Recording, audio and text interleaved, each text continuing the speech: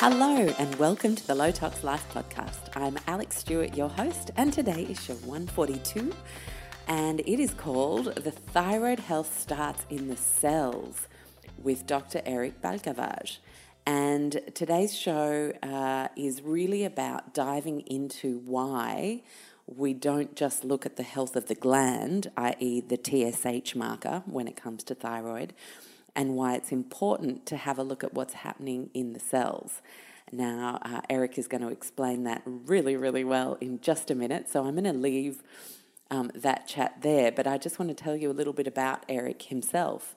What I love is that he started out primarily as a chiropractic physician with a private practice in Pennsylvania. I love Pennsylvania. Shout out to anyone who lives over there. I have good friends there. And he then as he built his clinic, started realizing he wanted to bring more powerful tools in for his patients. So he became a certified functional medicine practitioner, board certified in integrative medicine, and really wanted to give his patients the best possible chance of improving their health, and found that it wasn't just able to be done with one modality, if you like.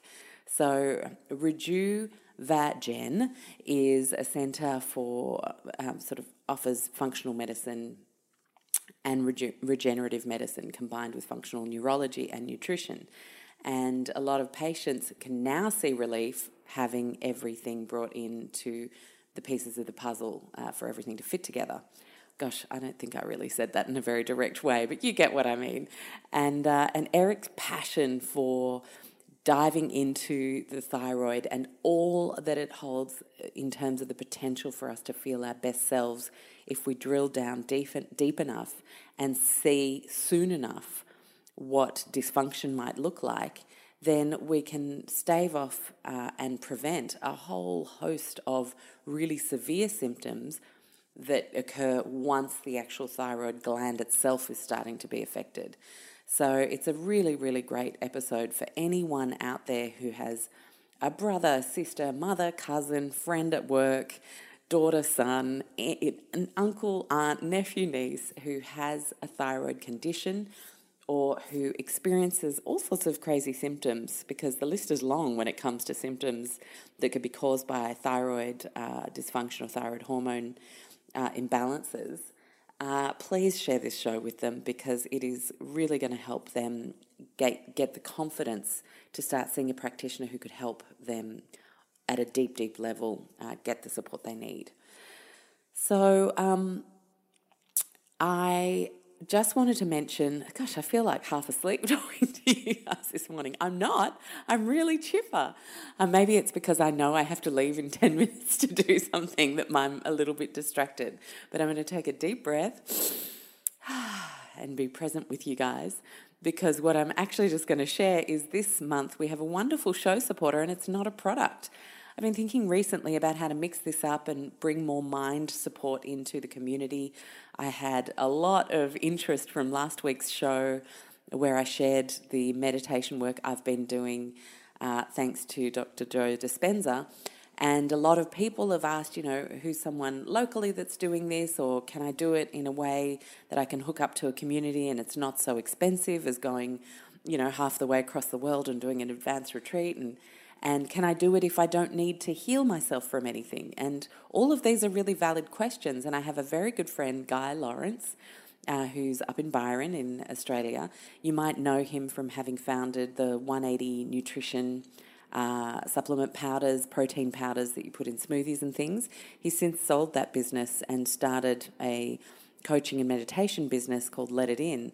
And he randomly reached out, here's the synchronicity of it, to say, can I offer your listeners something? I know this is work that people need to do, and there are a lot of people who feel stuck or unhappy or can't see positivity in the future, and or just simply want to fine-tune their own lives and their own sense of self-love and love for others, their own desire to have a lack of judgment of people and situations they see around them. And I said, yeah, what would it look like? So Guy Lawrence from Let It In is offering everybody a free meditation, so you just download it, and it's a heart coherence meditation. So it's really aimed at getting you to tune into your heart space and feel a sense of peace and love, not just for yourself, but for all that is around you. And his 5-step morning routine, which he has honed with the help of his community over the years to really make sure it was a super powerful morning routine. And this is something that is flexible. You don't have to not have kids to do this. Anyone has 7 minutes to meditate, and if you don't, you should probably take an hour if that's the kind of life and scheduling you got going on. And he's offering this to you on the house all month. So the way you access that free meditation download and morning routine is letitin.com.au, and this is for anyone anywhere in the world, /Alex, ALEXX. So I'll say that again, www.letitin.com.au /Alex with 2 X's. And I hope you enjoy that. Let me know how you go with it in the show notes, comments boxes, or on Insta if you get stuck in and notice some good stuff. Also wanted to just mention it's wonderful to have more and more of you joining the Low Tox Club. Imagine just supporting the podcast with $1 US a week. That's what it looks like. It's kind of like the price of a coffee that's been a bit poshed up, like a double strength almond milk latte or something, per month. And you join the club, and we have wonderful little mini challenges. We're just about to launch our next book club, books, and a few little secret interviews and lives that we do in there that are really just to support the people who want to sign up and be a part of the community. You do it through Patreon, patreon.com, and you just find Low Tox Life in there, or you can always click through from the show notes. It means we get to keep bringing you this show every week, and it also means we get to keep growing the amount of things we do for our community. So I hope to see you in the club soon. There's always really good chats, beautiful, supportive people. There's some real champions in there, Keisha, Mel, Alison, Tara, just that always go above and beyond to support people who are newer to leading a low tox life with resources. It's really just a beautiful community, and I hope to see you there. So that's it from me. I'm going to kick on and share this amazing conversation with Dr. Eric Balcavage. Enjoy, guys. Hello, Eric. How are you? I'm doing great. How are you? I'm really well, thank you. I'm excited to have you here talking all things thyroid. I can't believe I managed to get through 3 years of running this podcast and not a single show on the thyroid. It is about time. So, yeah. Maybe unbeknownst to you, the whole time you've been doing your show, you've been actually talking about the thyroid physiology and just didn't realize it. Yeah, we could have been. This is true. It definitely comes up here and there. And I guess to start, for those who aren't familiar with your work, I would love for you to share a little bit about how you became so passionate about the thyroid. Obviously, you were a young student, passionate about chiropractic, excited to become a chiropractor. And at what point in your medical career, I guess, did you see that you really wanted to weave the thyroid into how you helped people? Well, I wasn't into practice too long, and I had a family member who was diagnosed with some health issues, and one of those being a thyroid issue. And I did not know much about thyroid physiology at that time. I mean, my background before I went to chiropractic school was I was a medical technologist.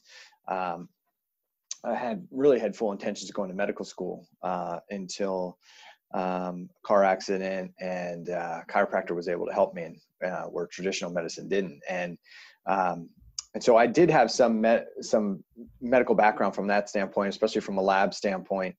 But you go to chiropractic school, you learn about structure and physiology and muscles and joints, and thyroid physiology really wasn't one of the things we were learning about. But when your family member gets diagnosed with health issues, and my family member got diagnosed with fibroids and hypothyroidism and anemia, and I was like, man. Doing a total hysterectomy and putting somebody on thyroid medications in their 30s just didn't seem like the right idea. So there must be something else that's going on. And so I started digging into the thyroid physiology and in an effort to try and help her. And then as you get into it and you start studying it and you start talking to your patients, you realize that, hey, the vast majority of my patients are struggling with thyroid problems. And the approach that allopathic medicine has, I just thought was missing a huge piece of what thyroid physiology is. And so started digging into it, started talking to my patients, realized how many of them were struggling with chronic thyroid issues. This is it, isn't it? You start talking to people, you're like, oh my gosh, does everyone have a thyroid problem? Yeah, and I think there's a lot more people struggling with thyroid physiology problems. Yeah, I'm looking forward to digging deep into what that is. Yeah. And so then, you just kind of get into it. And I think what happens is that the more you take care of them, the more complicated cases you get, and the digger you deep into it. And now here's where we are. And did you have a personal thyroid issue as well? You know what? I did. I mean, I don't know whether it's when you study stuff, you develop stuff or what, but I think I am so glad you mentioned that, because I find that whole aspect of how the mind and where our energy goes impacts what unfolds for us is it's a can of worms, but it's a very interesting concept. Yeah. So, I guaranteed I wasn't doing some of the right things. I mean, I was training for endurance events and getting up early. I used to get up at 4 a.m. every morning. We'd have, you do training, you do your patients, you do your work, you do some homework, you do some research, you do some training, and then you go to bed at like 10, 11, 12 o'clock. And I was kind of pride myself on the fact that I didn't need much time to sleep. But it wasn't, I'm in my 40s and I'm running my own blood chemistry panel, and I'm like, how all of a sudden I'm insulin resistant and thyroid antibodies and my thyroid numbers are off. And I'm like, wait a second, how could it be me? Right? I don't think that was just your mind. I think this was like, thyroid / HPA axis go total. Yeah. Yeah. And I knew what I was doing wrong as soon as I saw it, but I just didn't, when you always think about somebody else, not you. So that kind of led me to go, okay, I got to take my own advice here, and I got to chill out, do things. I mean, you train in your 40s and now into my 50s, like you're in your 20s, and you're probably going to have some issues. So it was just a matter of taking better care of myself. And I guess, it'd be really great for people because, quite often in medical oriented podcasts, it's people just dive straight into the really, really nitty gritty biochem stuff. And I feel like for anyone just starting out, trying to figure out what might be going on, I really love a good old 101. So could we actually do a bit of a 101 on the thyroid? That'd be great. Absolutely.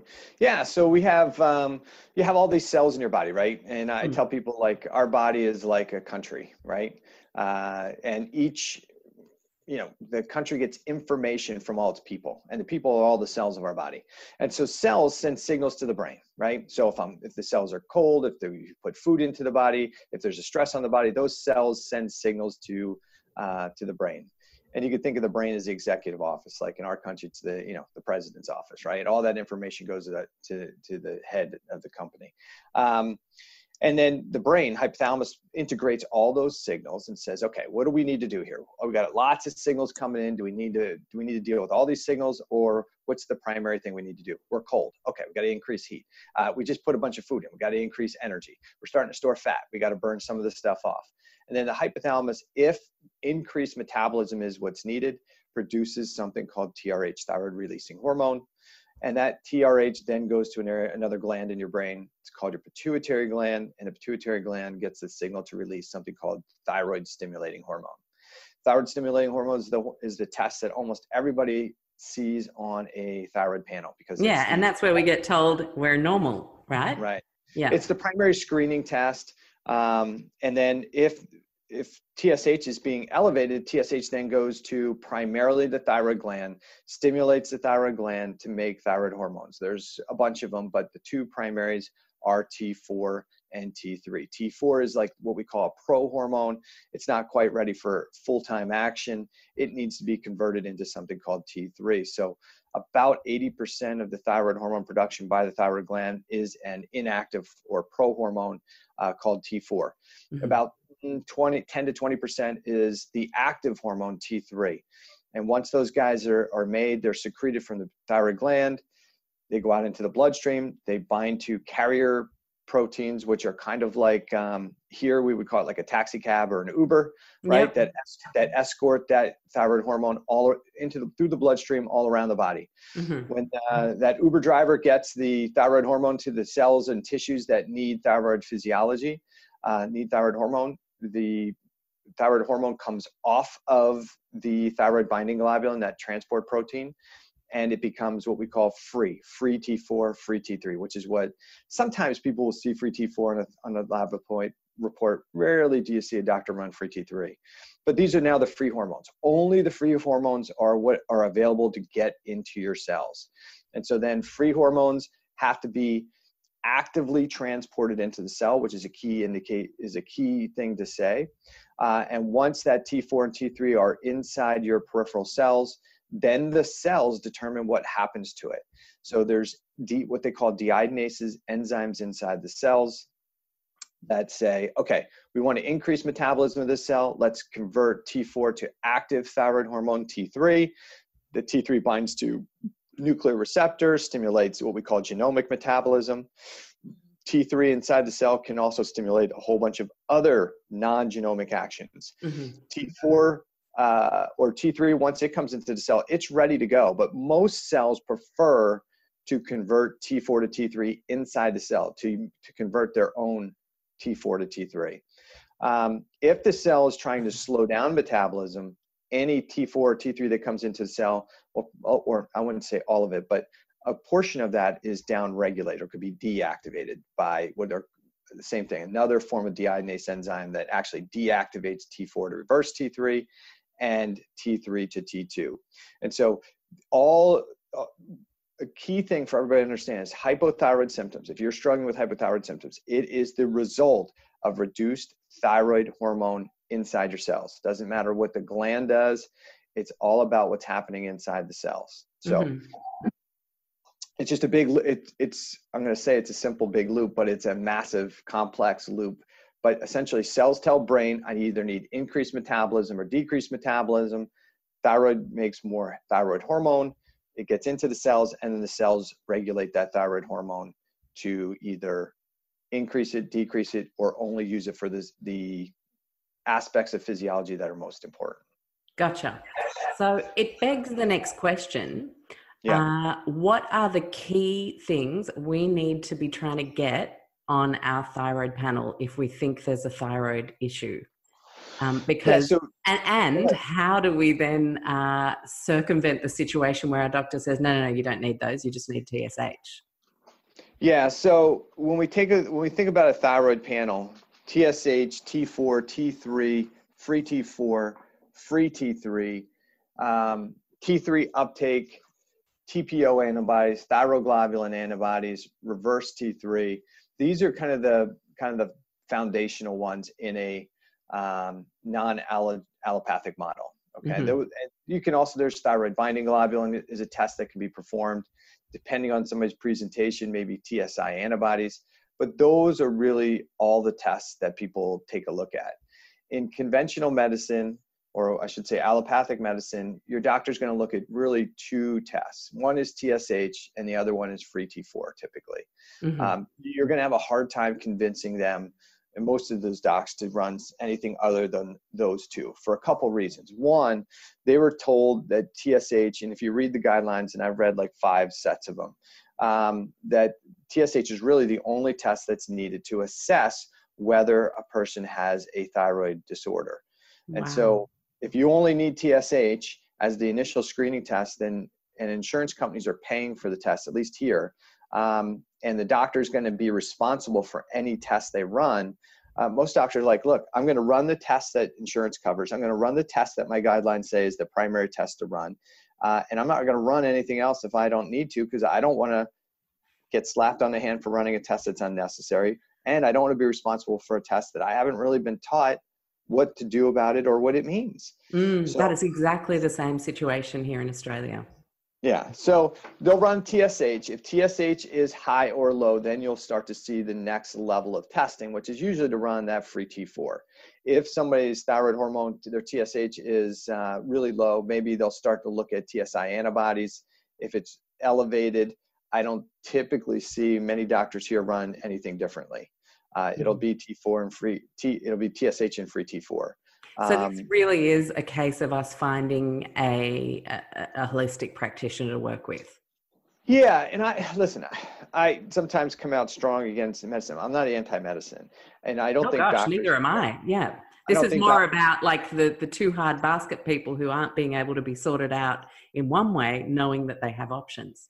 Yeah, and so if I've been taught one way, my guidelines say one thing, and my treatment model is something that doesn't require any of those other tests, why would I run the other tests? It's not medically necessary, right? Air quotes. So I tell people all the time, listen, if you want those other tests, you probably aren't going to get those run in a traditional allopathic model because they are not deemed medically necessary to run. And even if you get diagnosed with hypothyroidism, your doctor's not using any of those other tests as part of their tools. So if you want to get them done, you really have to go outside that model for two reasons. One, they're not going to run them, or three reasons. Insurance company's not going to pay for them. And three, the person who ran them, if you ask your medical doctor to run them and their only tool in the toolbox is thyroid hormone prescription, they're not going to know what to do with those tests. I mean, most people don't know what those tests mean. Or what to do about it. So what gets measured gets managed. So if you measure it, you better be able to manage it because you're responsible for it. So I just think if you want it, you're going to have to go outside the conventional insurance-based practices. Yeah. And let's talk about who and what kind of symptomology wants it. Like when do we start to think, hold on, you know what? I think I need to find someone who can run these tests. Well, I think that all comes down to what's your goal, right? So if you're a person who is very healthcare focused, you exercise, you're focused on sleep, and you eat good quality food and mindset, all those things, then I would say every time you go to get a lab panel, or once or twice a year when you're getting blood work done, get a comprehensive thyroid panel done along with a comprehensive metabolic panel. And both those terms mean different things to different people, but I don't think I've run just a thyroid panel in over 15 years because the thyroid panel is it's telling us a story. But if you don't have the rest of the book, it's like reading chapter 5. I mean, you don't know anything. You don't know what happened before. You don't know the characters. Who the hell is Eric? Right. So I think if you're a person who wants a medical approach, right? As soon as you're tired or fatigued, then you ask your doctor, they'll run TSH T4. If you're looking to maintain health and wellness, then get it done at least once a year, along with a full metabolic panel, just to kind of as a good screening test. And can you talk me through quickly the full metabolic panel? Yeah, so full metabolic panel, I mean, we're looking at blood sugar markers like glucose, hemoglobin A1C, insulin. Sometimes you could do something like a leptin panel as well. Yeah. You want to take a look at vitamin Ds, both 25 and 125, which I think is one of the biggest mistakes that we make in functional medicine and allopathic medicine is we just run 25 OHD, and it doesn't tell, again, the whole story. You need both of those tests to be able to assess vitamin D status, along with like a good RBC magnesium. You want to take a look at your lipids when you're taking a look at a metabolic panel. Now, VLDL, LDL, I mean, obviously there's comprehensive lipid panels you can get done, but from a basic metabolic standpoint, triglycerides, cholesterol, HDL, LDL, and VLDL. And it's really important, especially for thyroid physiology, because one of the number one reasons that cholesterol levels go up is what we call cellular hypothyroidism. You have insufficient thyroid hormone to support metabolism of your cells, and so you'll start to see cholesterol go up. It's talked about in the guidelines, but they just kind of ignore it after they talk about it. Wow, that feels like a huge truth bomb there. Yeah, I mean, it's disturbing. I mean, it's talked about in the guidelines, like, hey, we see this with people who have hypothyroidism, but we don't think it's important to take a look at it. So it's weird. The rest of the panel, definitely your electrolytes. You want to take a look at your, I think the iron panel is really key, with especially making sure we have ferritin on there. I think there's a big misconception in medicine as to what ferritin represents and what its range should be. But I think that's critically important. And then all your inflammatory markers, uric acid, CRP, homocysteine, fibrinogen. You want to assess, is this a body that's in inflammatory mode? And if it is, that's the number one reason why you're going to have hypothyroid symptoms. So I think my basic metabolic panel with the thyroid markers on it is about 68 tests, something like that. Wowza. Mm-hmm. Okay. So you want to get a good view of somebody. I mean, and then after that, once you have that initial test done, that's your baseline. And then if you're going to work on something, you can pick it apart into individual tests later. But really, it's relatively inexpensive from a cash standpoint here in the States to have a panel like that done. I mean, it's about 1/10 of the cost if it was billed to insurance. So it's totally worth it, so you can get a good bird's eye view of, hey, where am I? Obviously, CBC is in that as well. But that gives you an idea, a direction to turn. You go, okay, I've got insulin resistance. I got malabsorption marker issues. There's probably GI. I mean, it gives the doc a good view of, okay, what's big picture, what's going on with this patient, what systems are compromised, and where do we go to find the underlying cause of their problem. Amazing. So that's great for the US listeners, and for the Aussie listeners. I know, because I do this twice a year, especially as someone recovering from mold illness. It's about $500 Australian, so it's about $350 US for all of those panels, plus the ones that you can get for free on Medicare, which is our universal healthcare system. Yes, we have one of those. Yeah, so that's pretty good. I mean, here in the States, it's probably about the same. Same cost. Yeah, so it's good. Yeah, and I think, I mean, I place a value on the preventative aspect and the subclinical things that you can discover in checking in on these things once or twice a year, because things show up that you can work on to build and heal the body before it presents as horrible stuff down the track. And I just see that as such an amazing investment. Yeah, and I think we see that, and I'm sure the model hasn't changed from country to country, continent to continent, which is we have an acute care model, right? In allopathic medicine, which is, hey, if it's acute, if you're bleeding, if you were in an injury, we're going to come help you. And that's awesome. I mean,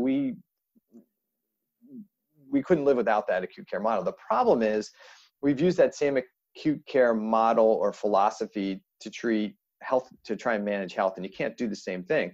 I mean, if I'm bleeding out, I need a drug right now to stop the bleeding, right? I need emergency care. But if I've got a healthcare problem, I don't want acute band-aids for it. I want to get to the root cause issue, and we just don't do a great job of that here in the States. And I'm sure it's probably similar everywhere this podcast is being listened to. Absolutely. And so we get the results, and a couple of the questions I've had from the community in the lead up to our chat were around the confusion when various naturopaths and doctors they've seen about the results have a different idea about what the optimal ranges they wish to see are. And that can leave people feeling really confused and disempowered. What's your take on that whole navigating differences of medical opinion? So I think this comes down to a couple things. One, when we take a look at ranges, there's two primary ranges we look at. The traditional lab range, which is really the disease range. So I say it's like grades in school here, right? When you look at a range, it doesn't matter what the range is for a panel. The middle of that range is typically what we call the optimal range, right? Okay. Like the A range in school, the A grade, the perfect. And then really 2-3 standard deviations out is the disease range, like the failure range. And so your medical doctors are looking for disease ranges. And so they have one set of ranges. In functional medicine or integrative medicine, we're looking for to optimize health, right? And so if we're looking to optimize health, we don't want to use the disease range. We want to use that mid-range as close as it is. And so when you're looking at what those ranges should be, in functional medicine, you're going to see your functional medicine doctor probably shrink that range, like, and say, hey, it's a much narrower thing than your allopathic physician is going to allow. And your allopathic physician is going to allow or your allopathic physician may say, well, that's too narrow. It's too narrow from a drug treatment standpoint, but it is that narrow range that starts to let us know that, hey, we're deviating away from the optimal level. So I use the optimal ranges for the most part. I explain both ranges to my patients, and those values may constantly shift and change because, you know, I'm getting more science or research, or I'm also taking a look at labs from a different view, I guess. So when I look at blood work, I think there's three things we need to understand. What's the range you want to use? Optimal versus lab, right? Disease range. We want to use optimal range. And the second thing we have to look at is, what is the lab telling us? We have to take that into consideration. Who's our patient? What's their symptoms? What medications they're on?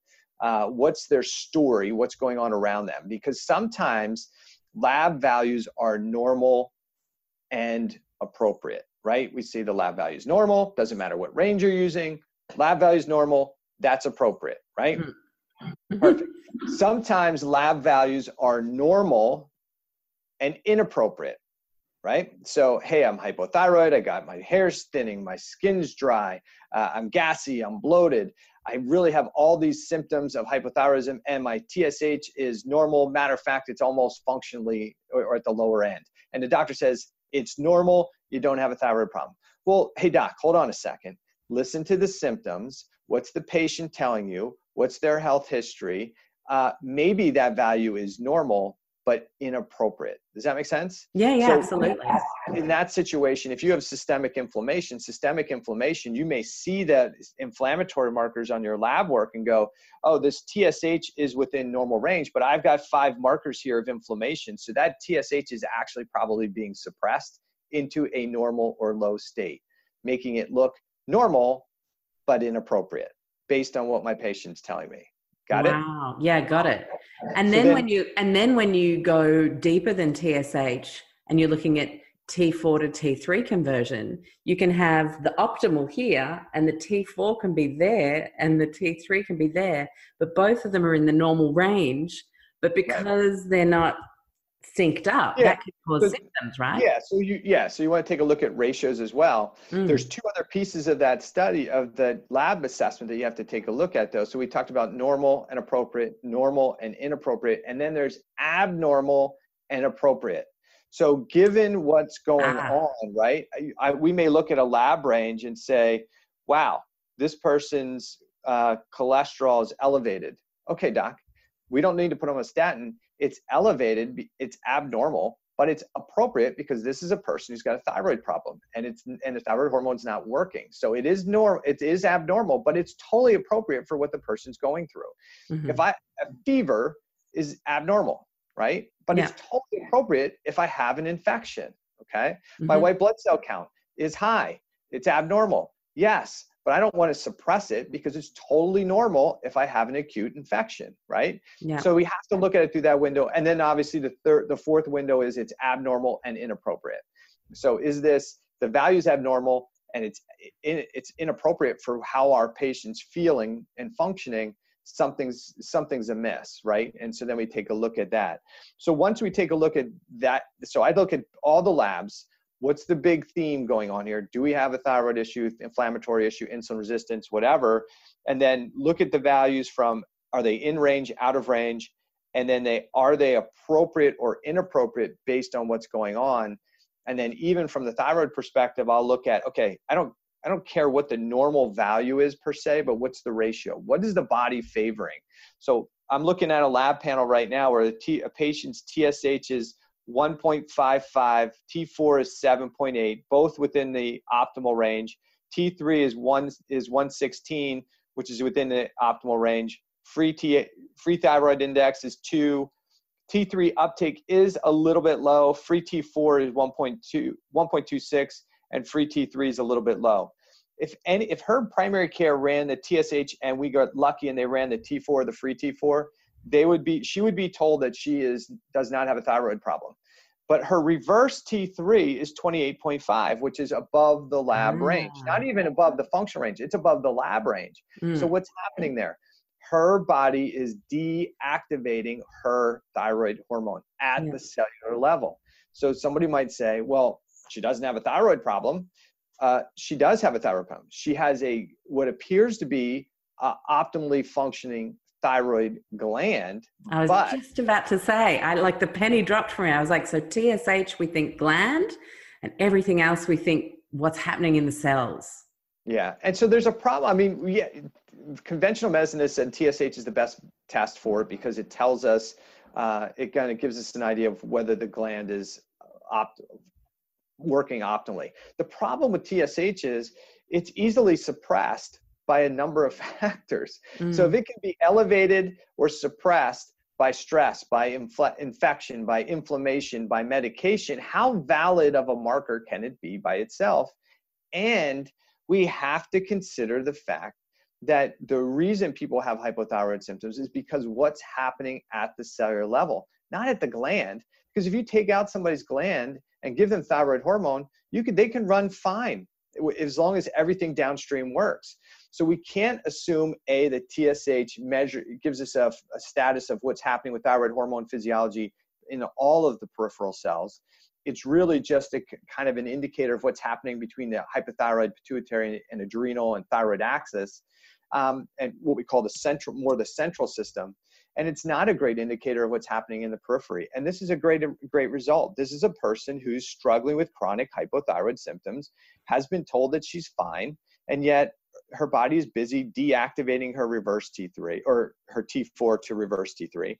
And all of her inflammatory markers are elevated. So this is a classic, what I call cellular hypothyroid case that's going to get missed because the doctor only ran TSH and T4 and she was deemed healthy. Okay.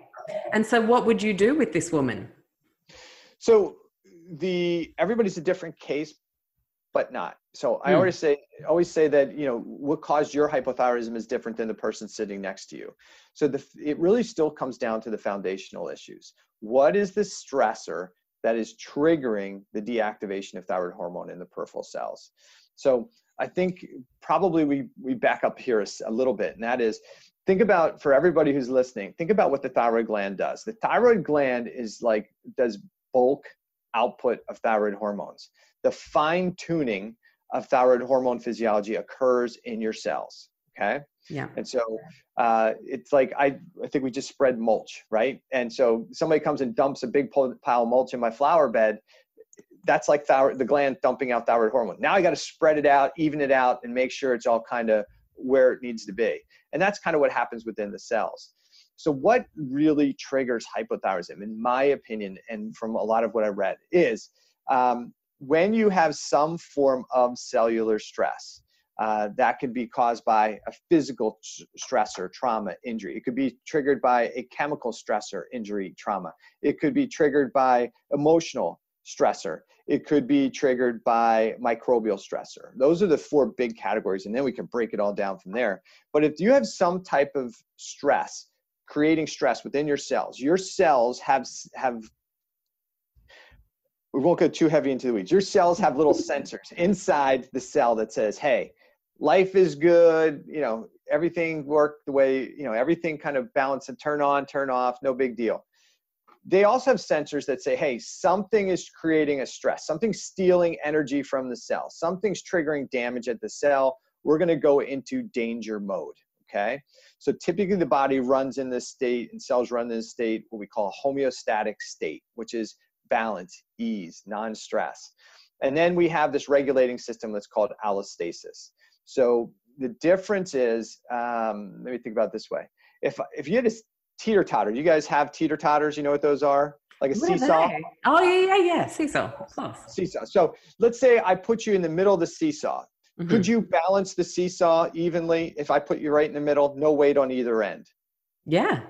Yeah, easy, right? Yeah. That's homeostasis, right? Mm-hmm. Then if you put some weight on one end, let's say you put a 5-pound weight or a 10-pound weight on that end, that's an abnormal stress, right? Mm-hmm. That would shift us. And now to maintain and then this, you'd be leaning over. Yep. Right. To maintain the seesaw straight, you just have to list or lean a little bit, right? Mm. That would be that I've shifted from homeostasis where I can stand balanced to I'm now shifting into allostasis. I have to adapt to the stress to be able to maintain the homeostasis, to maintain that straight teeter or seesaw. Yeah. Got me? Mm-hmm. Gotcha. So what we have to as soon as we put a stress on the cell or activate this stress response of the cell physiology shifts and changes, and the focus goes away from cell growth and cell development and normal regulation to danger and defense. Okay. Mm-hmm. Yeah. So now the cell says, whoa, something's stealing energy. We've got something, we have reduced energy to begin with. And now what we're going to do is we're going to take this thyroid hormone. We're not going to use it to duplicate genes and make new tissues and cells. We're going to shut that aspect of thyroid physiology down within the cell. And we're going to use thyroid hormone to make more pro-oxidants, to make more toxins, to increase some of the more cell defense actions. Okay. Mm-hmm. Yeah. This danger signal kicks in something that's been written about called the cell danger response. Mm-hmm. And part of that cell danger response is to say, hey, we've got to reorient these resources here for defense, kill the threat, and then we can turn physiology back on.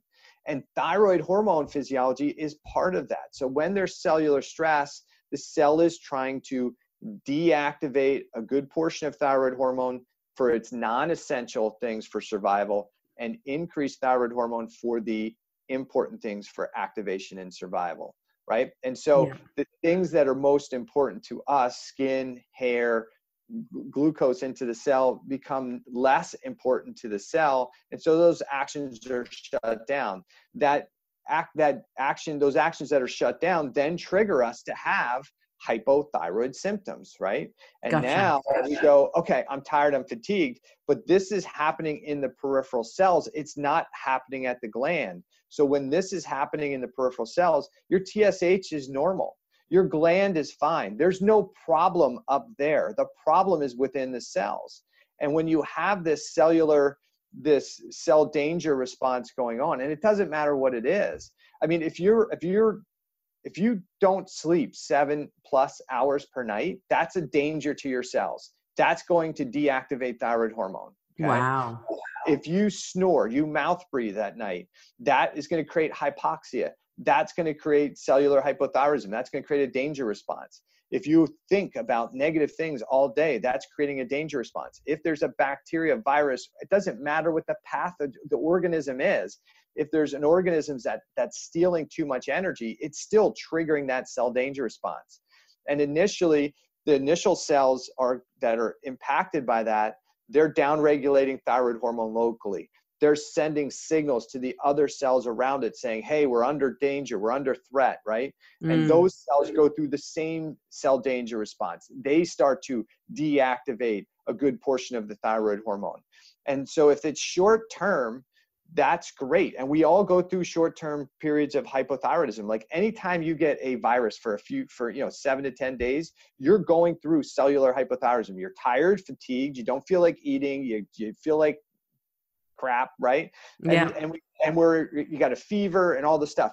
You're undergoing cellular hypothyroidism right then and there. The good news is for most people, that cell danger response and that cellular hypothyroidism is short term. The immune system kicks in, it starts killing things, deals with the threat, and then physiology goes back. But if your cell stress is constant, right, and you have to adapt long term, we keep that 10 or 15 pounds on one end of the seesaw, you have to adapt. If I have you leaning over like that for an extended period of time, over a period of time, things start shutting down, right? Muscles start to fatigue. In the body, when you have chronic long-term cellular stress, it's a lot of work for cells to deactivate all this thyroid hormone and be in this mode. So the next step, in my opinion, is the fact that as the immune system gets kicked in to go get rid of the source of the thyroid hormone, right? Attack the gland. If I'm under cellular stress, if I'm in starvation, if I'm in threat, I'm trying not to increase cell metabolism. Instead of trying to deactivate thyroid hormone in all my cells, why not just turn it off at the source, which is what happens then. The body, when these damaged cells are in cell danger response, they release things called DAMPs. These are damage-associated proteins. Those DAMPs float around in the bloodstream. They send signals to the immune system to say, hey, I'm damaged, come help clean me up. But the thyroid gland specifically is very sensitive to these DAMPs. And there's another thing called PAMPs that come from the organisms that may be in cells. The thyroid gland can perceive those things and start its self-destruction. Doesn't even need the immune system to attack, to have the shutdown or the autoimmune attack on the gland. And you'd think, many times we talk about the autoimmune condition being like the mistake of the body. I don't think that's the case. I think what the body's doing many times is it's in self-protection mode. If I have a hose and I want to change the nozzle, right? Just real quick, I'll pinch the hose, turn the nozzle, take the old nozzle off, put the new nozzle on. It's a little messy because I didn't turn off the water, but I got it done quick. That's short-term stress. You deactivate thyroid hormone locally. But if I have to turn off thyroid physiology long-term or slow metabolism down long-term, then the most likely thing to do is to turn off the valve, right? I'm not going to ask you to pinch the hose and keep it pinched while I go to the store to buy a nozzle. You go turn it off. So that's the autoimmune attack. And that process can go on for weeks, months, years, still have a normal TSH potentially, still have normal T4, but thyroid antibodies are rising. And because most doctors never test thyroid antibodies, again, you never see it. So we're missing the key tests that really let us know that A, we have a thyroid problem going on at the cellular level, and B, we have an autoimmune attack on the gland, which is the number one cause of hypothyroidism, is an autoimmune attack. We should be looking at it. And then 3, we're waiting until the gland becomes so damaged before we step in and say, oh, yep, you have hypothyroidism, your gland is being damaged, we're going to give you thyroid hormone. Well, that's like saying, yeah, we're not going to help your blood sugar problems until you become a full-on diabetic. Then we'll jump in and help you. I mean, we wouldn't, it's just nonsense, but that's the model. And so I feel bad for the doctors who are stuck in that model, and I feel bad for the patients that get stuck in that model. But that's where functional medicine differs, is we're saying, hey, let's look at what's going on cellularly. Let's see if this is what's going on here. And then what do we do to address it? So I think if I spin back to your question, what do we do for these people? You have to identify what somebody's cellular stressors are. So do they have physical things that are creating the problem? Do they not sleep on a regular basis, which was an issue for me? Do they exercise, but they overtrain or improperly train? Do they have physical injuries from work? Things like that. Do they have poor respiratory habits? Do they mouth breathe or snore at night? Do they have a chemical stress? What do they eat? What is the food they're eating their problem? Are they gluten intolerant? Do they have some type of food reactivity? Are they getting loaded with heavy metals or toxins of some form? Do they have microbial overgrowth, bacteria, yeast, viruses, and other organisms that can trigger a cell danger response? And then do they have an emotional pathogen, right? Is their thinking really what's getting them? Because we blame, things like, oh, well, the economy or this or my job. No, the problem is your emotional pathogen, right? It's what's going on between the 6 inches of your ears, how you perceive something. It's not to say that you don't have your relationships of pain is stressful and your kids are stressful. They all may be stressful, but it's a big part of it is how you perceive it, right? And so that, I know sometimes people are like, well, you don't know what I'm going through. Listen, we're all going through stuff, but the same stress that could make you miserable could make the person right next to you as happy as could be. So it is about perception. And so what we have to do is really to help people, it's a 3-step approach. One is identify what are their stressors that are creating the problem. We have to identify what organ systems have become compromised due to this long-term stress, what we call this long-term allostasis or allostatic overload. And then 3, we need to reduce or remove those stressors as much as possible, because we're not going to get rid of everybody's stress, right? Not everybody can sell their home. Not everybody's going to get a divorce. So what we don't need to do is we'd say, hey, there's 3 15-pound weights on that one side of the seesaw. You're not going to be able to remove them all. No, I'm not going to remove. But if I remove one and then add something that's a real good positive stressor to the other side, now I've balanced it out. I've still got some stress that's negative stress on one side, but I've balanced it out a little bit. And then the last piece is to say, all right, we need to support healing and repair with good diet, lifestyle, nutrition, and supplementation while the systems start to heal and recover. Because just because you think you've killed an organism doesn't mean the GI tract system is going to come back on like tomorrow, right? That's going to take time.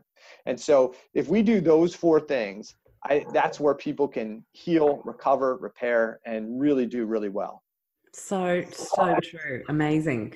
And so like you're running me through all the stresses there. And I was just thinking, I know there's a few people in our community that have had something like their gallbladder taken out, for example. And there is there seems to be quite a big connection between thyroid issues and the removal of the gallbladder. They can't do anything about that stress that's been placed on the body. So how do you help a patient navigate something like that? Yeah, so it's important to understand too, when we go back to this whole idea that thyroid physiology touches everything. So thyroid hormone is important inside the cells and controls almost every aspect of metabolism. Okay, so we think big thing that if you've got what we call cellular hypothyroid, more deactivation of thyroid hormone than activation of thyroid hormone inside the cells, you're going to have problems, right? Yeah. You're not going to be able to make appropriate stomach acid. So you're going to potentially have increased potentiality for reflux, right? Heartburn, because you're not making enough stomach acid. That's going to create a problem where you're not going to then trigger enough bile secretion. And you need thyroid hormone to make appropriate bile. You need thyroid hormone for pancreatic enzyme production. So anytime you have cellular hypothyroidism, digestion gets compromised, right? And you think about that and say, well, why would that happen? Well, if I'm under stress, right? If I'm running from the proverbial tiger or alligator, right? Do I need to have digestion? I don't need digestion, right? That gets shut down. So I'm not putting thyroid energy towards digestion. I'm not putting it towards going to sleep. I'm not putting it towards having sex. So the least important things get shut down. So is this why people's libido tanks and why they end up like, having issues with 15 billion foods and all that kind of stuff?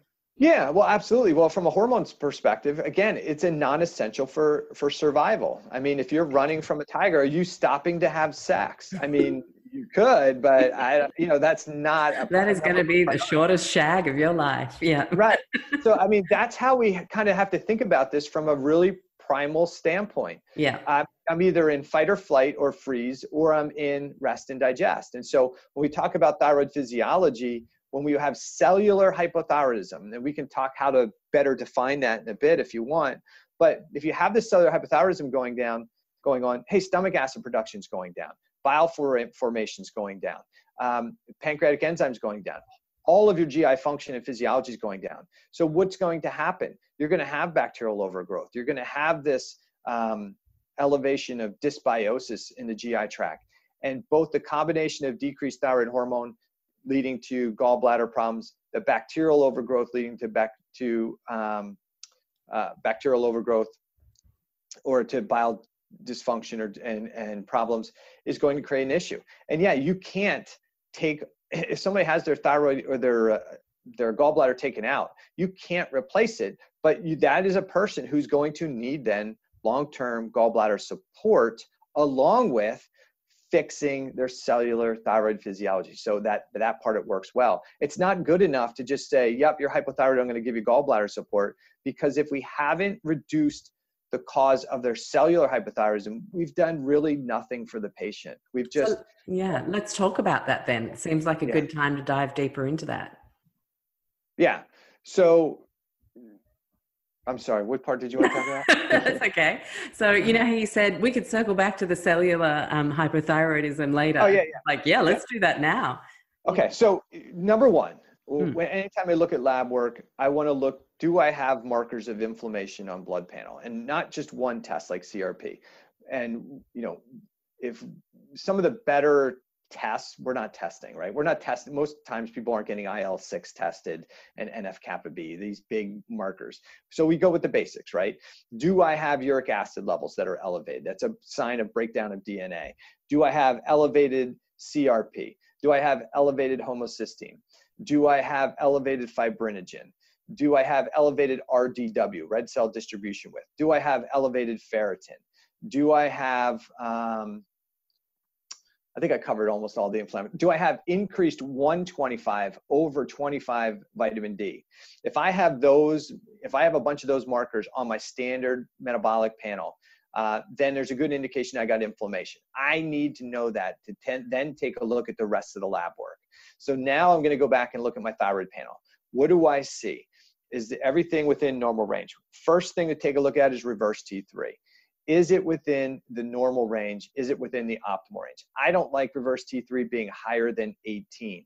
But again, you can't take it at face value because you have to look at reverse T3 in relationship to what your T4 levels are. If you already have low T4 levels, then you can't expect that your reverse T3 is going to be elevated in a cellular hypothyroid state, because if your T4 is low, you don't have enough precursor to make reverse T3 to push it out of range. Does that make sense? Mm-hmm. Yeah. So many people will say to me, my reverse T3 was normal, and I'll look at their lab range. I'm like, right, but your T4 is really low. So how could you don't have enough T4 to make reverse T3, which is low. So we look at reverse T3. Is it above 18 in my world or above 24 from most labs? Then you've got the cellular hypothyroidism issue going on. The other thing you can take a look at is what we call the T3 to reverse T3 ratio. It's not a test. You have to do that calculation on your own. So here in the States, I tell people just take their T3 divided by reverse T3. In health, that number should be greater than 10, okay? Which means your body's favoring more T3, 10 times more T3 than it is reverse T3. Got it? Mm-hmm. Gotcha. The other thing you can do is you could take free T3 without doing a whole bunch of calculations and just divide it by reverse T3, and that number should be greater than 0.2. If either one of those is, or both of those is below their range, that's an indication of potential cellular hypothyroidism. So now we've got 3 potential markers. 4, we've got inflammation. We know inflammation will deactivate, it will increase deiodinase 3, which is the enzyme that deactivates T4, okay? Mm-hmm. 2, we looked at the markers we looked at reverse T3 to see if that's elevated. It is, right? Then that's our second marker of cellular hypothyroidism. Third marker of cellular hypothyroidism is the ratio, T3 to reverse T3, free T3 to reverse T3. The fourth indicator that we probably have cellular hypothyroidism from labs is the elevation of cholesterol, whether it's cholesterol by itself or VLDL. So those are like 4 or 5 key indicators right off the bat, just from your blood panel, that you've got cellular hypothyroidism. Now we can take a look at number 5, and that is to look at your blood sugar markers. If you are insulin resistant, you have cellular hypothyroidism going on, okay? Now, why would I say that? Because if you have cellular stress and your body's deactivating some of the thyroid hormone, it is not going to upregulate glucose transport in bringing glucose into the cell. That is a thing that's not necessary. If you have a cell under stress, the cell is not bringing a lot of glucose into the cell because that would feed the organism, the threat. And you need T3 for GLUT4 transport. So people who aren't sciencey, you need glucose inside your cells. That's a primary fuel source. That glucose has to be transported into the cells through these transport openings. We'll call them windows that are called GLUT transporters. The GLUT transporter requires insulin. Insulin binds to the GLUT4 transporter and glucose comes into the cell. But for all of that to work, you need your good friend active T3 inside the cell to do that. So anytime you have cellular hypothyroidism, your cells are going to become more insulin resistant. It's not too much carbohydrates, too little exercise. It's cellular stress that triggers insulin resistance. This Okay? is huge. Wow. It is. Yeah. So we look at people who are skinny, work out, and they go, I'm insulin resistant. Why? Because you either have a chronic infection, you're overtraining. I mean, for me, the overtraining piece was causing my insulin resistance. It was my cellular stress.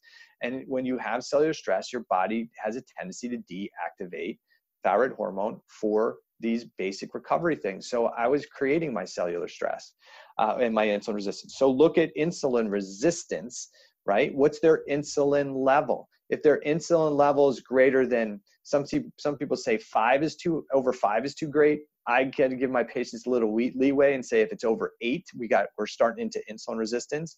But definitely it shouldn't be over 8 because you're starting into insulin resistance. Look at their hemoglobin A1C. Is that starting to become elevated? If it is, it's a problem. And if their fasting glucose is not between, maybe shouldn't be any higher really than 90, and that can be that varies so much. It's probably the worst indicator of blood sugar regulation is your fasting glucose. But you look at those other markers, and if the person's insulin resistant, I know they've got a cellular thyroid issue going on. Because look, if you give a little kid a whole bunch of extra sugar and candy, what happens to them? They don't become crazy. Yeah, they go crazy. You give a whole bunch of extra sugar to an adult that's got chronic inflammation or thyroid issues, what happens to them? They fall asleep. Why? They can't bring glucose into their muscle tissue because they're insulin resistant. So where does it go? It has to go into fat cells. And to put that glucose into fat cells requires a ton of energy, which they already don't have. And that creates an issue. And so they get tired and fatigued because they're zapping their energy even further. So those are some great indicators. And then you go back to their health history. What are they telling you? Do they have symptoms of hypothyroidism? Do they have symptoms of bowel problems? Do they have reflux? Do they have problems with their digestive enzymes? Do they have problems with sleep? Do they snore? Do they take fish oil? Those are all things that you could start to say is, yeah, they have the symptoms of hypothyroidism. They have signs of hypothyroidism. It's not affecting the gland per se yet, but because I have all these inflammatory markers, I can't even use that normal TSH as a valid marker because it's not valid. Yeah, the patient's telling you otherwise. You mentioned fish oil there. What was that about? So we've been telling people fish oil for years. Listen, you need good, healthy fats in your diet, and fish, right, can have some of omega-3 in them, parent omega-3, which is really good for us. The problem is that we've taken that and said that fish oil, this adulterated, sometimes adulterated oil that we get from fish, is really good for us. And it's really not. We're not giving the people omega-3. We're giving those people derivatives of omega-3, primarily EPA and DHA. And so there is tons of short-term science studies that show that fish oil can be anti-inflammatory and good for us. The problem is they're short-term studies. The long-term studies start to show something different. And here's the deal. The body converts, I think it's less than 5% of omega-3 to EPA and less than 1% of omega-3 to DHA. So everybody thought, everybody's got a problem with the conversion of omega-3 to DHA. Everybody's got a problem, therefore we need to give high doses of it. Listen, if everybody only converts less than 1% of omega-3 to DHA, it's probably because that's by design, right? And so when we take these supraphysiologic doses of DHA specifically, right, that DHA becomes incorporated into our cell and mitochondrial membranes. And it really becomes a problem. And there's lots of literature on this, is that when you put that DHA into the mitochondrial membrane, the DHA has it displaces your normal omega-6 derivatives from the cell membrane, and the DHA is more reactive. And so if you put a fat that's very reactive right into the mitochondrial membrane, that is very oxidative, right? What do you think is going to happen to that DHA? It gets oxidized quickly, which creates more membrane damage, which creates more free radicals. Essentially, it's creating more healthcare problems by taking this high dose fish oil. I am not saying don't eat fish. I'm not saying don't take unadulterated omega-6 or unadulterated omega-3. Get it from its natural sources. Don't high dose fish oil with high dose EPA and DHA. Body doesn't use those things on a regular basis, and it displaces the normal fats from your cell and mitochondrial membranes. So I think it's a big issue. And then if you incorporate those fats and create that cell damage, that membrane damage, now you make more disruption of that mitochondrial membrane. You make it harder to transport oxygen across that membrane. You disassociate the electron transport chain inside that mitochondria. And to me, this is a major cause of why we have chronic infections. I mean, you know this from being in functional medicine for a while. There's this big debate as to what's causing Hashimoto's. Is it Epstein-Barr virus? Is it CMV? Is it HSV? Is it mold? Is it bacteria? Is it yeast? Listen, people, everybody who's listening to this, it doesn't matter. They all do it, right? So here's the other spoiler alert. You don't get rid of the organisms. Okay, so the organisms are either active and create a problem, or they're functionally dormant. Okay, and so the only reason organisms really give us a hard time is because there's plenty of fuel for those organisms to stay active inside our cells and tissues. The primary fuel for those organisms is heavy toxins like iron. Iron is the primo fuel for those organisms. So as long as there is free iron available for organisms, you keep reactivating them. People say, well, I have chronic Lyme or chronic this or right, because the fuel is still there. Stop worrying about the organism and start dealing with what's causing the cell stress, the cell damage, and feeding it. And so when people take high dose fish oil with high dose DHA, that DHA becomes incorporated into the mitochondrial membrane. The mitochondrial membrane gets damaged. You disassociate the electron transport chain. That frees up free iron. The free iron then is now available to activate the dormant organisms inside your cells. Now you have organism reactivation and chronic low-grade infection. And that becomes part of the cell stress that then causes our cellular hypothyroidism. And then we go, how come I can't get rid of this? Because the fuel is still there. And people are taking high-dose fish oil thinking they're doing themselves a good job because it's got this steroidal effect. It does short term, but that high dose DHA, I think, is a major issue. All right, sorry, I'm off my soapbox. No, that was one heck of a soapbox, Eric. So could we potentially say that just as medication sometimes forms, potentially high dose fish oil could do the same, where it's part of your SOS short term while you look at the bigger picture and move off it in the long term? Yeah, or you could just take the parent oils, right? Why not just take the parent oils? Take the omega-3, omega-6. They're heavy in plant-based foods. So if you take unadulterated, right? So you can't. The biggest problem with oils is the way that they're processed and damaged. And once you have a damaged oil, then that damaged oil becomes part of your cell membrane, and a damaged oil then creates hypoxia. So you think about this, right? We eat processed foods. Processed foods are loaded with damaged oils. Those damaged oils become part of our cell membrane. And if you have a damaged fat part of your cell membrane, you can't transport oxygen across that cell membrane. Now your cells become hypoxic. When you have a hypoxic cell, that means it doesn't have sufficient oxygen. That creates a danger response. And that triggers the cellular hypothyroidism, insulin resistance, and the whole cascade. So can we use omega fatty acids or fish oil? Why don't you just use the parent oils? I tell people, eat fish, right? And then get good quality parental oils, the parent omega-3 and a parent omega-6, and the body will make the other stuff from it. Makes sense. Very good. Let's talk Hashimoto's in a little bit more detail, because it seems like this is, it's just so many people are battling this disease, and often people with Hashimoto's or potentially other autoimmune issues, they're told they basically need to stop eating everything. And, is this for life? Like, I think I just want you to help people see that there are so many things. This is a journey, right? And it gets better. And if you could help us kind of look at what's going on at the start of us having the Big Bang realization of Hashimoto's, and what a long-term healing plan looks like? Yeah. So I tell everybody, listen, I mean, for the most part, unless you're full on gluten intolerant or those foods they may be able to come back. Dairy may be able to come back. Here's the big issue, right? Food is just a piece of it. Gluten got kind of sexified as the cause of Hashimoto. The big baddie. Yeah. Right. And the reality is, I don't think gluten is the big baddie everybody made it out to be. I think there's a problem. We consume way too much. It has been modified a bit. And the third part is, it's especially in the States, it's loaded with glyphosate, right?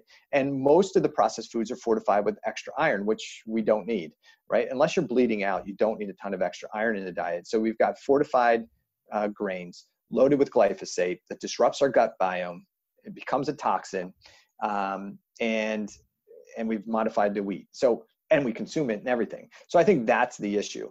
I think for most people, what they need to do is they need to understand what's causing their cell stress. And for them, if they have gutty issues, you got to go back to what we call an anti-inflammatory diet as the beginning process, right? I tell everybody, listen, my goal for you long-term is to eat real food 80% of the time and enjoy yourself about 20% of the time. That's our long-term goal, because nobody's going to be pristine. I mean, there's a couple people out there that are going to be like, they don't eat anything. They don't drink anything. It's water and vegetable and a small piece of meat periodically. That's not the vast majority of people. And you look at that and you go, you know what? I want to enjoy I want to enjoy some of this food that's available. Great. But 80% of the time, once you get yourself healthy, eat well, sleep well, digest well, all those things well, and you should be pretty good. When you go into that 20% of the time and you realize that, hey, I don't feel good when I eat that, when I drink that, don't do that very often. Okay. But in the beginning piece of it, the reason we put you on a restrictive diet is because almost anything you eat, when you have dysbiosis or GI damage or lack of stomach acids and enzymes, almost anything you eat, you can create some reactivity to. And so we want to kind of clean up the diet, get rid of all the processed food, all the processed oils, all the excess sugars. Those are the things that we're really trying to accomplish and get rid of. And then if we have to, narrow it down even more. But it's really getting back to a whole food diet is the goal for almost everybody. I think from a Hashimoto's perspective, is it gluten? Is it dairy? It could be anything. Again, anything your body perceives as the stressor could be your trigger for driving your Hashimoto's. And for most people, it's not one thing. It's a combination of factors.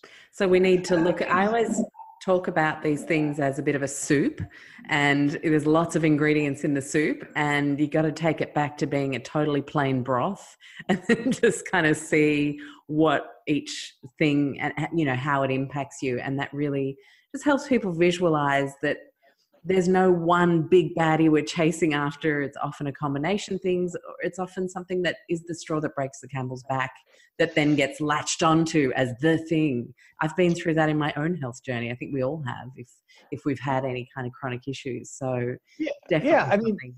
I mean, you talked about mold, right? And you'd say, okay, wait, I had mold illness, and that was real, right? So the issue becomes, was that the primary, or was it that all the other things became the stressors, and the toxicity of the mold in the environment you had was the straw that broke the camel's back, right? Because there are people that have been living in mold infested environments, right, for thousands of years.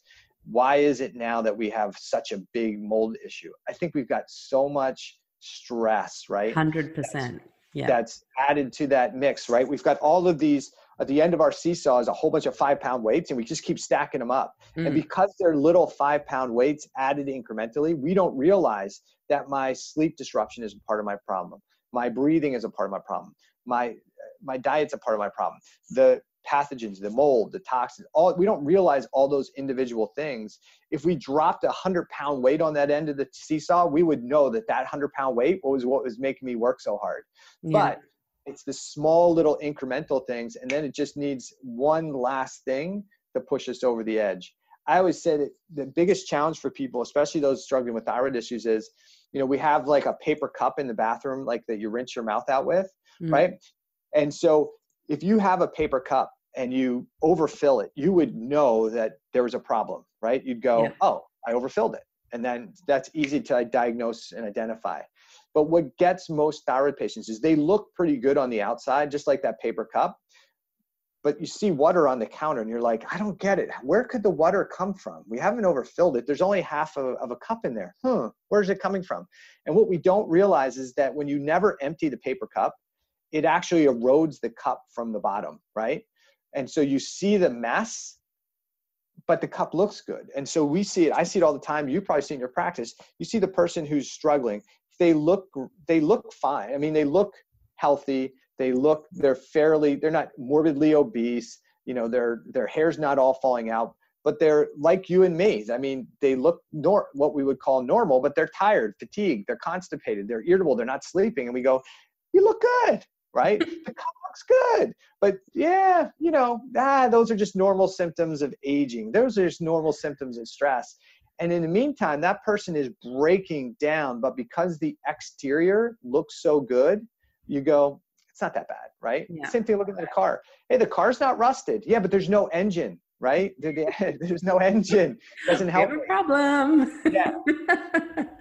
So you mentioned constipation there, and that's something, either constipation or diarrhea on a sliding scale, I guess, that people with thyroid issues can experience, and hypo and constipation are like best buddies, right?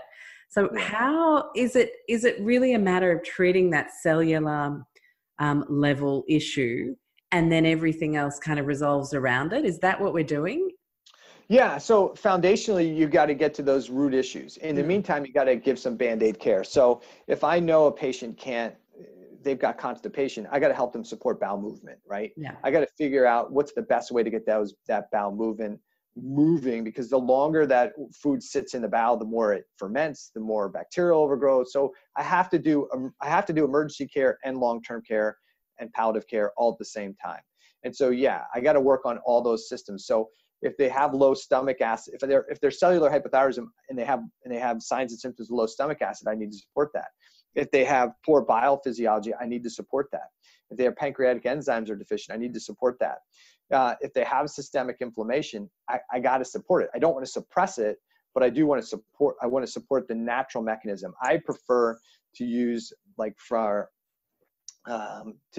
kind of calm the inflammatory cascade, is not to take a whole bunch of antioxidants and anti-inflammatory individual ones, but to turn on NRF2 or reestablish NRF2, since that's the body's natural anti-inflammatory, antioxidant, and detoxification process. So I like to use either broccoli sprouts or sulforaphane as a primary way to address that. I need to support the bowel movement motility while I work on kind of calming the bacterial cascade, knock those things down. But then I got to restore the normal physiology there. So whatever the stress is, I got to deal with those. So you're trying to do a whole bunch of things really at the same time, but try and keep it organized for the patient. Like, hey, this week we're working on your diet, right? So let's get that geared in. And here's some products that we're going to start working on your gut, because we know the gut's a problem. We got to get the biofilms broken down. We got to knock down the organisms a little bit. And then we got to put the acids and enzymes back into the system so that they can start to create reestablish the innate immunity in that GI tract. And then, you're working on systemic inflammation, and then you're working on their sleep and their breathing. You got to work on really all of these processes in an organized fashion over time. It's like it's a big network, isn't it? There's no one silver bullet, and it really is just lots of pieces of the puzzle. And so how do you decide what to work on first when there's a whole bunch of stuff going on? Yeah, so that really comes down to what's the patient's what's the primary thing that brings them in your office? Because if you don't pay attention to what your patient's saying, like if they're saying my hormones, I'm going to do a hormone test, because that's the thing that's driving them in. That's the thing they're concerned about. I don't want them to think I'm ignoring them. But I would say 9 times out of 10, I'll work on, I know there's 9 things I need to work on with everybody, from diet to sleep to breathing to physical activity. But how I pick what I need to start with first, 70 to 80% of the immune system surrounds the GI tract. I think that's probably one of the primary areas we need to start with: diet and GI function, because it doesn't do you much good to put a bunch of supplementation into a GI tract that can't absorb it appropriately. So for the most part, we start there. So I try and center my visits around every visit. We're working on a lifestyle factor. And then we're working on a process or a protocol. Gut, work on making sure we got inflammatory mechanisms. We're supporting those, not suppressing them, but supporting them. Then we're working on detoxification. Typically, we're working on that at the same time, but the heavier focus on detoxification. Once we get gut is a little bit better managed, and then we're starting to break down hormones, adrenal, all those things. So it really comes down to the individual patient. What is their number one thing? I don't sleep at night. Okay, I got to probably get to look at the adrenals and see what's going on there. Or I'm so exhausted I can't do anything. All right, I got to get that done first. Get some Band-Aid approach there. But I would say I typically always look at diet and gut as the initial primaries. And then whatever their top 3 complaints are, that's where I go. Yeah, nice. And medication. So obviously a lot of people that would be coming into your door would be on some sort of thyroid hormone, and then coming to you in their SOS state saying, how can you help me get off this stuff? So how does someone know? Is it about working with someone such as yourself to really make sure that every step of the way they're knowing exactly when and how they can reduce that thyroid hormone, really experimenting but with professional support the whole way? Yeah. So yeah, what I tell patients is I didn't put you on it. I'm not taking you off of it, but what we need to do is monitor, and you can't do it 3 to 6 months at a time. You have to sometimes run those tests a little bit sooner, because as soon as you start reducing those stressors and the cellular thyroid physiology starts to kick in a bit, you're going to see it in the labs, and you got to be willing to, or you got to be ready to have that patient go back and talk to their primary care and say, hey, look, I'm hyperthyroid now. It's kicked me off again. Yeah. So we got to take a look at those values. And usually I help my patients kind of understand the best way to express it with their docs. Some docs are open into working directly with us. Other docs are, kind of take it as an affront that somebody else is kind of saying what to do. And so I totally understand that, and I don't want it to be about egos or the doctors. It should be about the patient. So I always try and get the patient to say, how about we take a look at this? Or can we take a look, just phrase it so that the doctor doesn't feel like they're being told what to do, but that they're being helped into making the right decision, right? And half the time it's really just about being honest with yourself as to whether you really have the right people in place in your team, and whether they make you feel encouraged and empowered, rather than it being about the egos. The central figure in this scenario is the patient. Yeah, I think a lot of people are in fear mode, especially here in the US. I mean, it takes them 3 months, maybe sometimes to get into an endocrinologist and somebody who they think is the best endocrinologist, right? But the reality is your medical doctor and your endocrinologist, even the best one, are typically running the same 2 tests and providing the same medication. And so the goal is that sometimes people are like, well, this is the best doctor. Well, how long have you been seeing them? 10 years. And you've been struggling and getting worse over the 10 years? Yeah, but they're the best. Okay, if you didn't have insurance, would you pay for that care? No. Why? Well, because I'm not getting better. Then because somebody else, a third party, is paying for it, you're going to continue to pay for it. Listen, insurance allows many times doctors that aren't really fantastic at what they're doing, at really doing the doctoring part, right? They're good at prescribing based on a guideline, but they're not really doing the good job old school doctoring. It allows them to get by, because if you can just give a prescription for every symptom, I mean, that's pretty straightforward. That's pretty easy. Really what we want the doctor to do is help the patient understand what's causing their illness, what's causing their dysfunction, and then help them fix that so that they don't need drugs and medication, right? And so I think for most people, if you're not getting the results that you want with the physician that you're with, or you don't feel like you're making progress, life's too short. I mean, you got to go look for another approach. And there are plenty of functional and integrative docs out there who are willing to help. and be fair to the functional medicine community as well, they're not all experts in what they're doing either, right? And some are just using supplements to do what medicine does, which is, oh, you got high reverse T3, take selenium. Well, that doesn't fix it, right? We tell people, and we're trying to band-aid every symptom a person has with a supplement. That's not how it works either.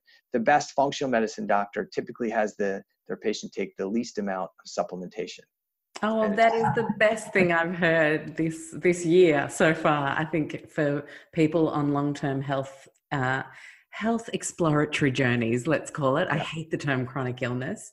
So I think it's that's fantastic. And to just really, I always say fire fast. Like if you've seen someone a couple of times, you're just not vibing together, you're not feeling like they're on your team, and you're not feeling like anything's going to get better with what they've suggested. And you know it in your gut when you know, to just fire fast and go, it's absolutely nothing against you. I just need a different direction. Yeah, exactly.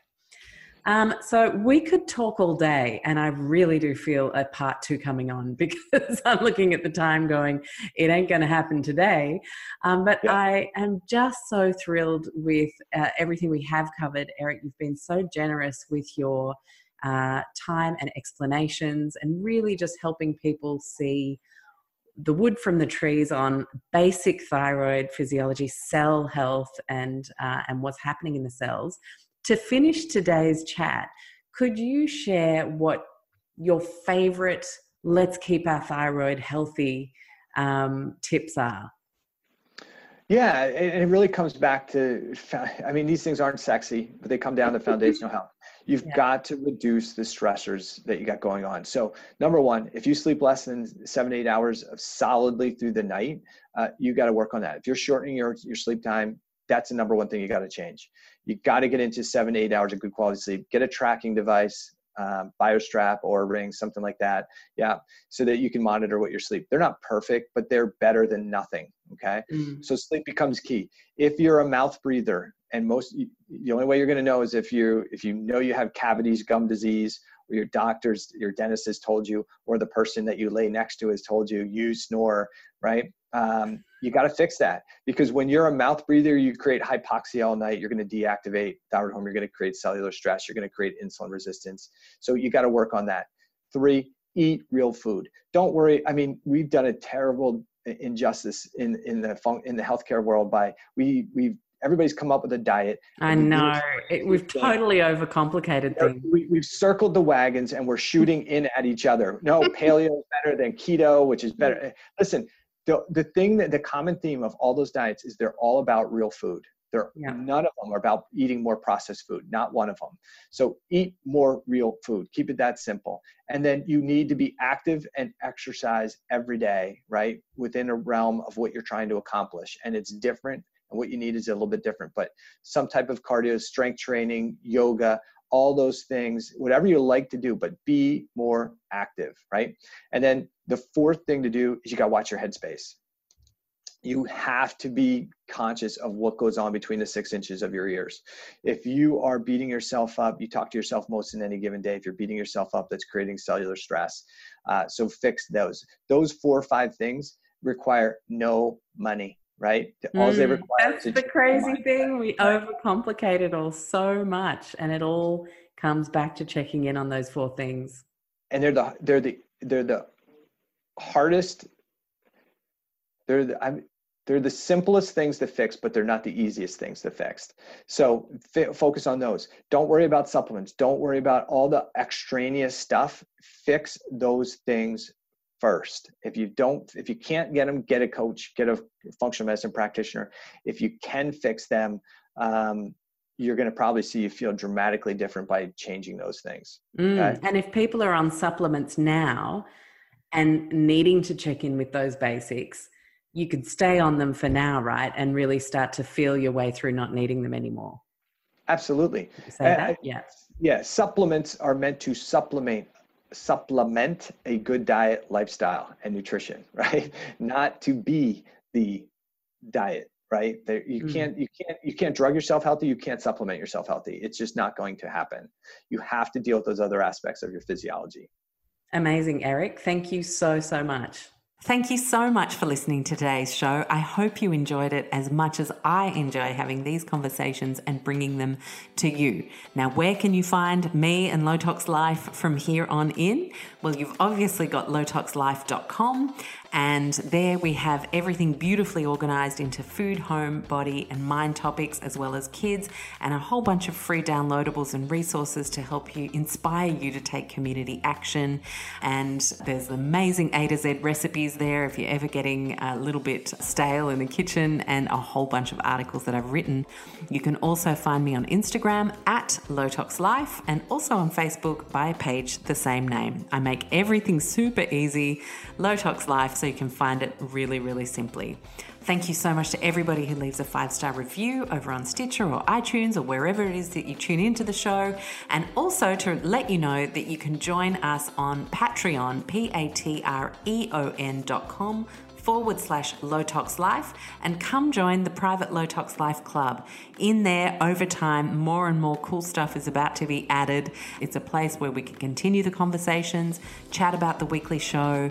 You're going to get bonus Q&A and all sorts of things over time. I explain everything over on Patreon, so I encourage you to check that out. And in the meantime, I'll see you next week.